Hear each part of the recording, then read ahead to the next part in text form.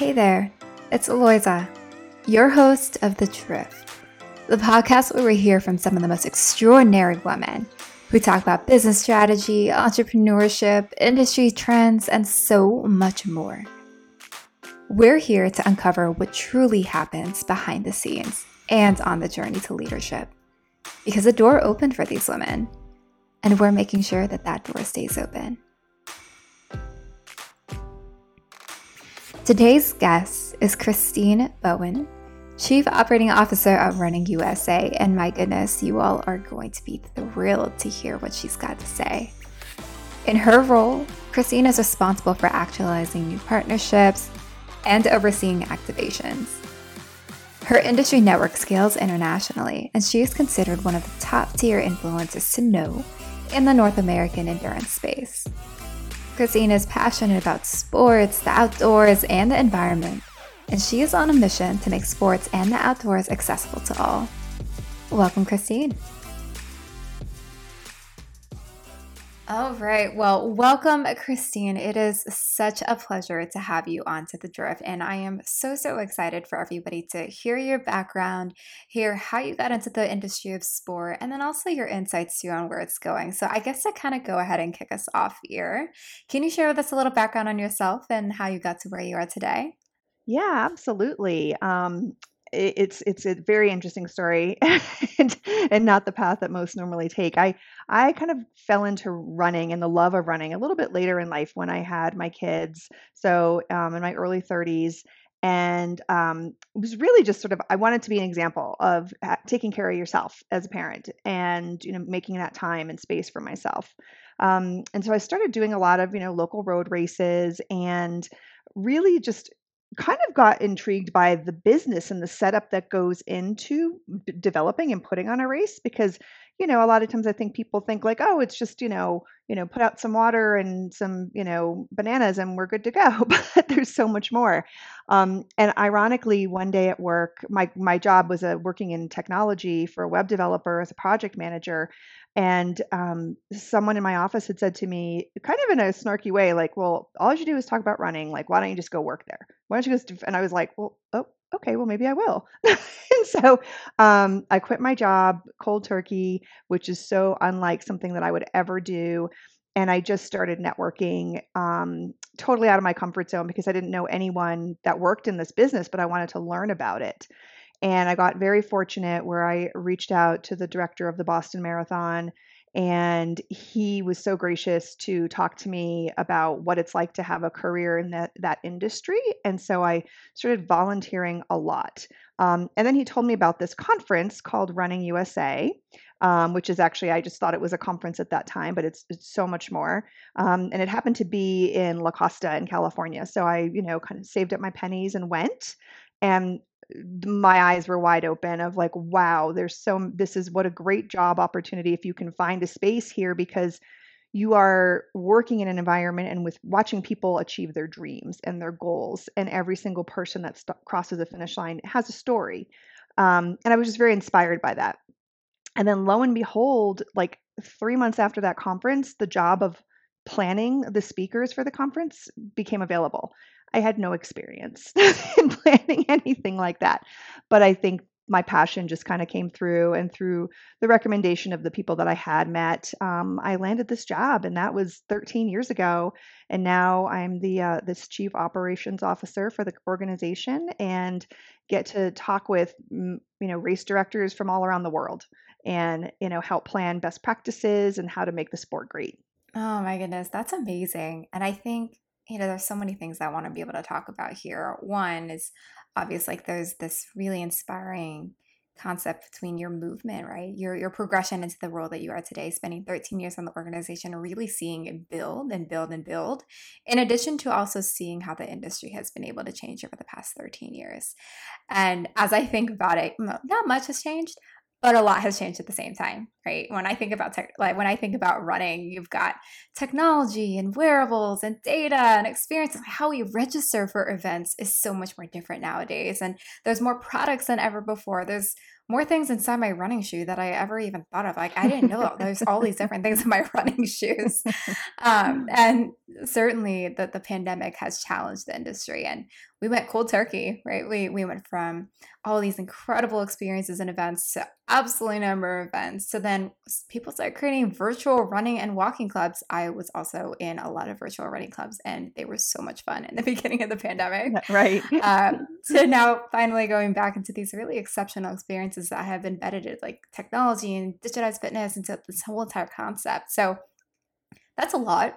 So, I guess in your perspective, how have you seen the running industry evolve over the past few years? Yeah, so, talk about waking up one day and being like, "Oh, wow." You know? Um, I had been right before the shutdown of everything, I was at the Olympic trials, the marathon trials in Atlanta, Georgia, where we were deciding our Olympic team.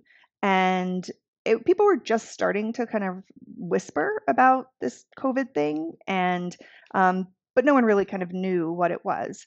And then that was sort of at the end of February, and then all the big spring marathons were about to take place, and then they just started dropping one after another. And I felt like my job became part-time therapist, but I was also struggling myself and going, "Oh my gosh, like, are we going to survive this? Are my friends' businesses that going to survive going through all of this?" And then virtual obviously had its place. People were very quick to work with their technology providers to be able to come up with some sort of solution to keep those consumers and those participants engaged. And it really challenged the industry creatively. We didn't know how that was going to go. Could that replace that in-person experience? And I think the participants just wanted to have something to do in a lot of ways. And so, got to see a lot of our events just get really, really creative, building community online. And then we also saw people, kind of new people coming into the sport because it was a little less intimidating potentially than putting on your shoes and coming up to a 10K or a half marathon finish line.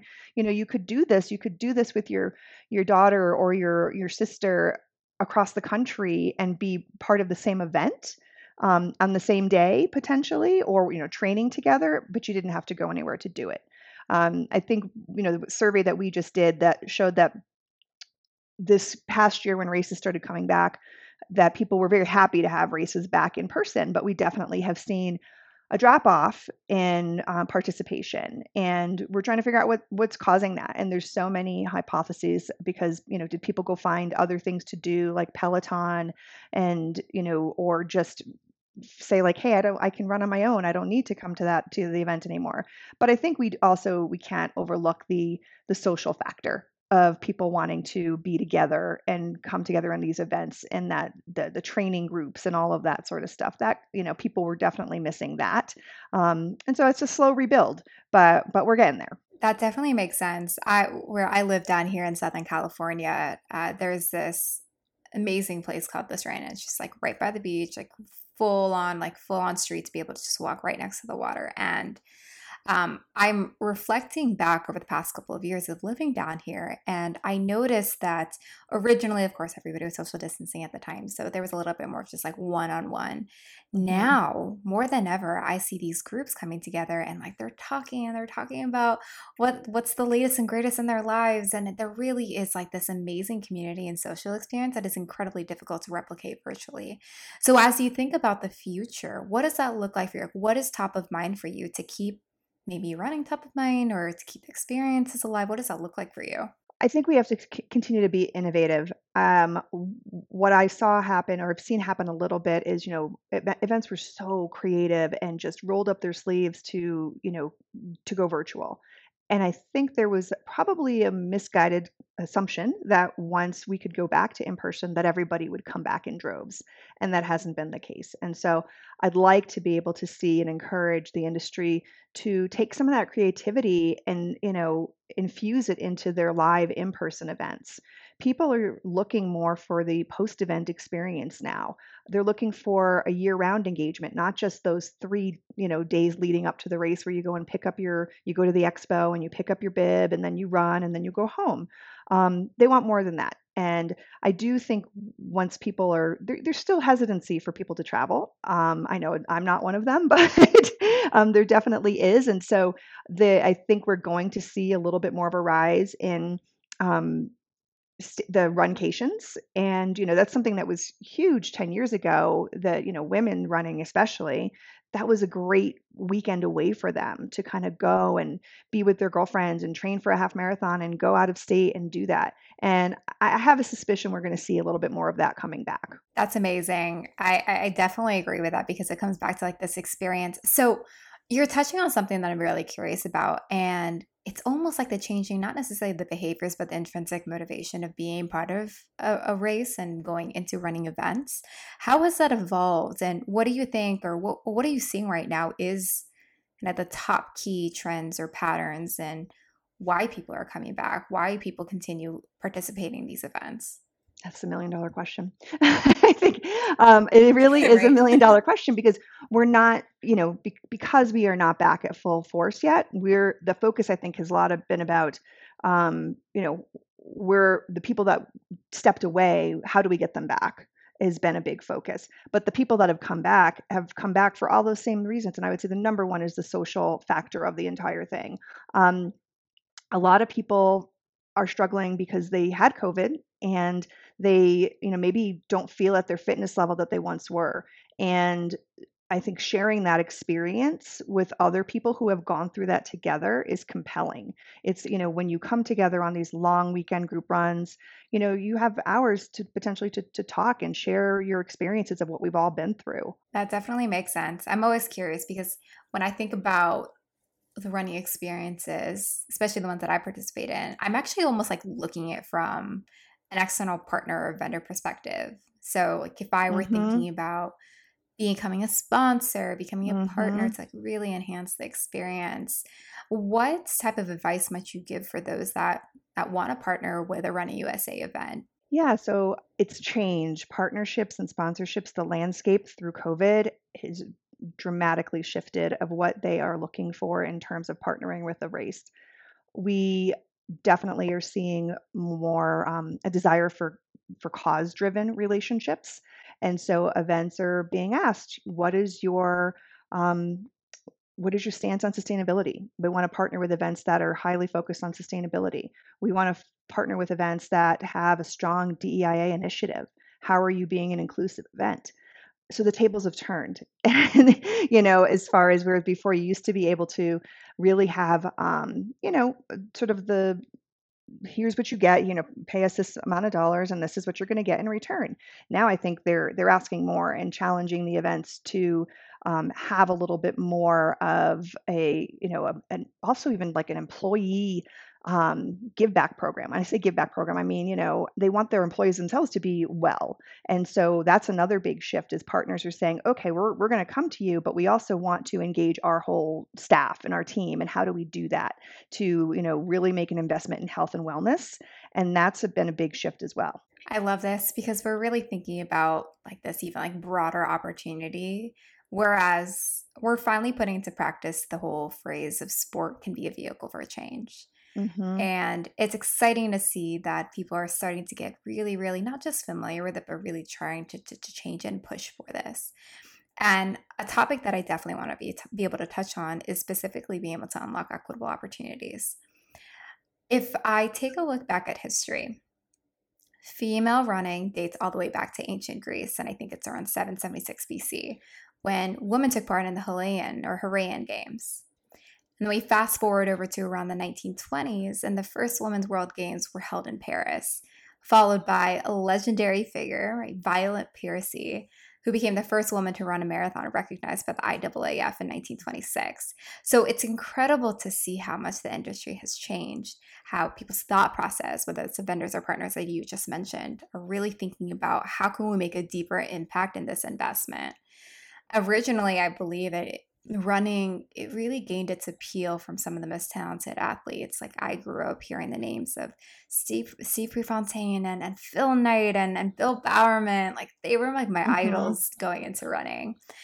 But part of the reasons why you and I are chatting today is because we want to talk about where running has gone, and then where it still needs to go to create more of those equitable opportunities. So to kick us off in that direction, what would you say are currently the biggest barriers for women right now in the running industry? Gosh, as just a female in sport in general, it's always, a little bit of a challenge. And I think I don't even want to talk about it as a barrier more than an opportunity that, women supporting women is where it's at.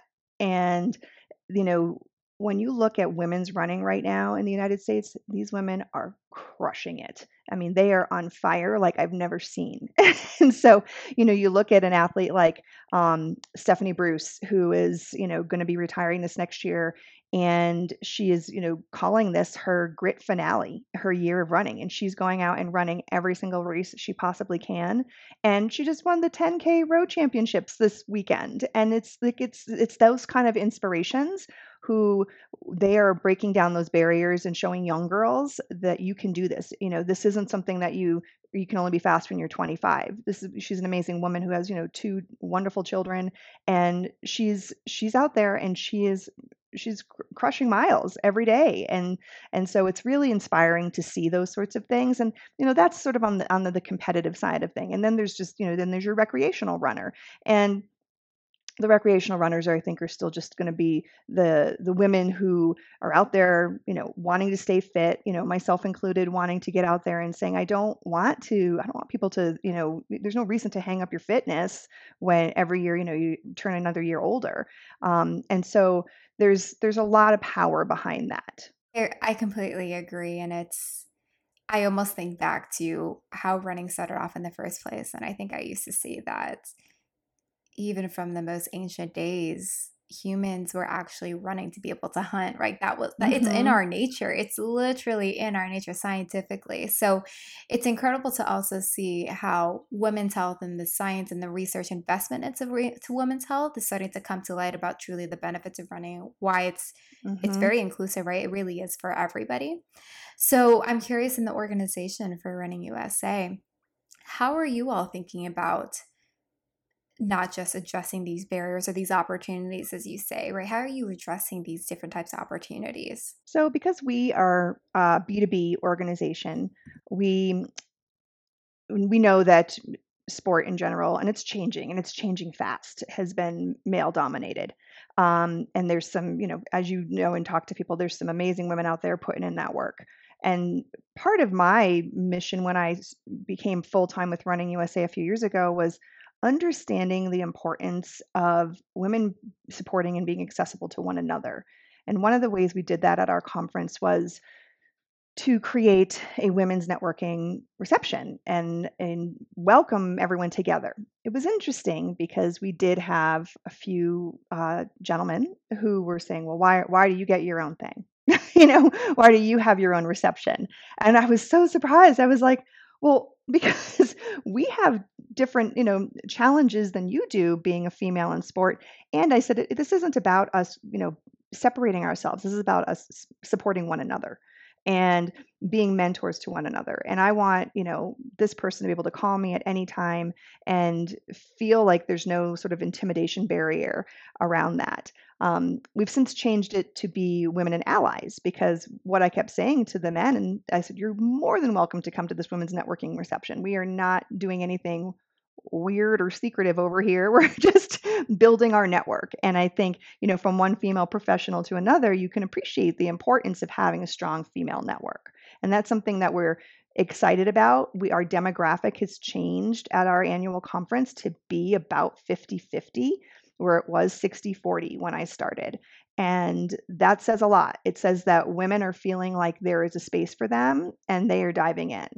That's amazing. And I almost want to unpack that too to see if there's any key differences between the business of women's sports, right? So, how are you seeing perhaps this from a career opportunity standpoint in the sport for women, creating more leadership opportunities, such as yourself, right, for women in sport?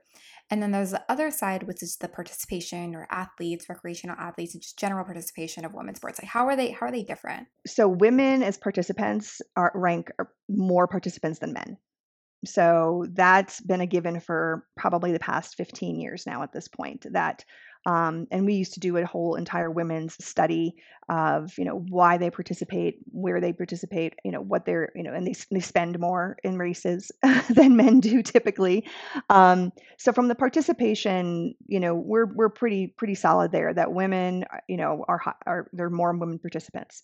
On the, in, it's the sport itself, as far as a profession and putting on the road races, if you think about it, and this was something that was really sort of intimidating to me when I started getting my feet wet, was it's a very physical sport, or physical job sometimes.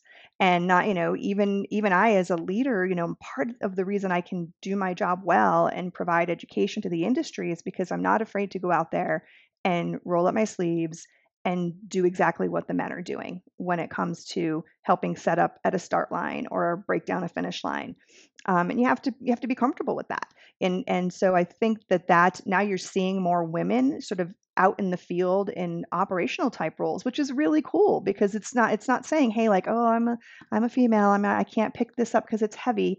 That's we're pushing that aside. That doesn't hold water anymore. That's exactly right. And you really are thinking about more of, if we're trying to push for equitable opportunities, we've got to representation matters, and us being at the forefront, doing the grind, doing the dirty work, or not dirty Hmm. work sometimes. It's actually pretty clean sometimes. Sometimes, I Um, know. it matters because that really shows that what we're capable of. Hmm. So when you think about if you had to challenge the broader category of sports to create more equitable opportunities for women and athletes and women in sports business, what would you recommend? Like, what would your advice be? How can we push the needle forward? You really have to put yourself out there, and you have to, you know, I'll use the example of, just salary transparency. And I think, a lot of times we as women don't ask for what we deserve to be paid. And I think organizations are now becoming more transparent with regard to income. And I think that's a huge step, um, because that's talk about equitable right there. That's a huge challenge itself of like, oh, do I deserve this? We need to believe in ourselves that we are deserving and we are just as powerful as anybody else that could hold that role. I love this. This is exactly right. Well, future facing, any exciting things coming up that we can expect from yourself in Running USA? Yeah, we are going on the road. And I'm so excited. A lot of what we do is go to our member events around the country and, kind of help out where we can, but also providing our education on a year round basis. And so I will be heading out and going to Denver and Savannah and Washington, D.C., to do sort of a mini road show of small educational events, really to lead discussions in around partnership and marketing and community engagement, community building, and really trying to help our events get back into that mindset of building their businesses. And then we've got our big annual conference, which is going to be awesome. It's going to be in Denver, and it's our second one back since the pandemic, so we're super excited about that. So I get the fun job, and I mean fun, I love it, of talking to tons of potential speakers that want to come in and help guide and craft what our program is going to be. That gets people really excited. It's like a giant family reunion when we do that. So people are starting to build up the energy, and I love it when I see people posting on Facebook, going, oh, are you going to this? I'm going to this, or on Instagram, wherever they may be. So we're excited about that. We're going to keep pushing forward with all of our initiatives around DEIA and sustainability. Those are two hot topics that remain at the forefront for us. We are really developing key education and working with partners around how to make races and events more inclusive to underserved communities and potential, just encouraging them to say like, hey, this is still important. Even though we went through this pandemic, we can't lose the progress that we were making before. It's just as important today and even more so. So that's been, a passion of mine. And it's been fun to continue on that journey and share that with the sport itself. I love it. Really thinking about two of the kind of the main themes that we've already been chatting about today. It's one, the power that running has to be able to create this exceptional community. And the other part, which is able to leverage running, leverage sport, bring it to the masses and creating those more equitable opportunities so that people are able to be part of that community as well. So that's super exciting. Say a lot of that, really comes down to events, understanding that they may make mistakes, Mhm. and it's okay as long as you're trying to be inclusive and you're addressing that in your marketing and your messaging. People want to be there. People want to be able to participate, but if you avoid those communities, they're not going to feel that welcomeness. So that's a lot of what we do, is really help provide the tools for people to do that, and it's not as and to be curious about it as well, and to not have it seem so daunting. Well, that's incredibly exciting. So, Mhm. final question for you. Yeah. If you could give advice to a young woman that is designed to be a future entrepreneur or executive, what would you share with them? Walk across the room and introduce yourself. Don't be afraid. You have to, we all have butterflies. We all have that fear of what they're not going to know me. They want, this person's so important. As strong females, we have to be those examples and be open and welcoming to those to younger women coming to us as well, and holding space for them. But I would say for a young female, walk across the room and introduce yourself and just say, I've just always wanted to meet you. Reminds me exactly what I did. I sent you a message. Well, Yeah. well, thank you, Christine, for your time. Looking to hear more what's happening in the health, wellness, and sports industry? Subscribe to this podcast, and we'll catch you next time on The Drift.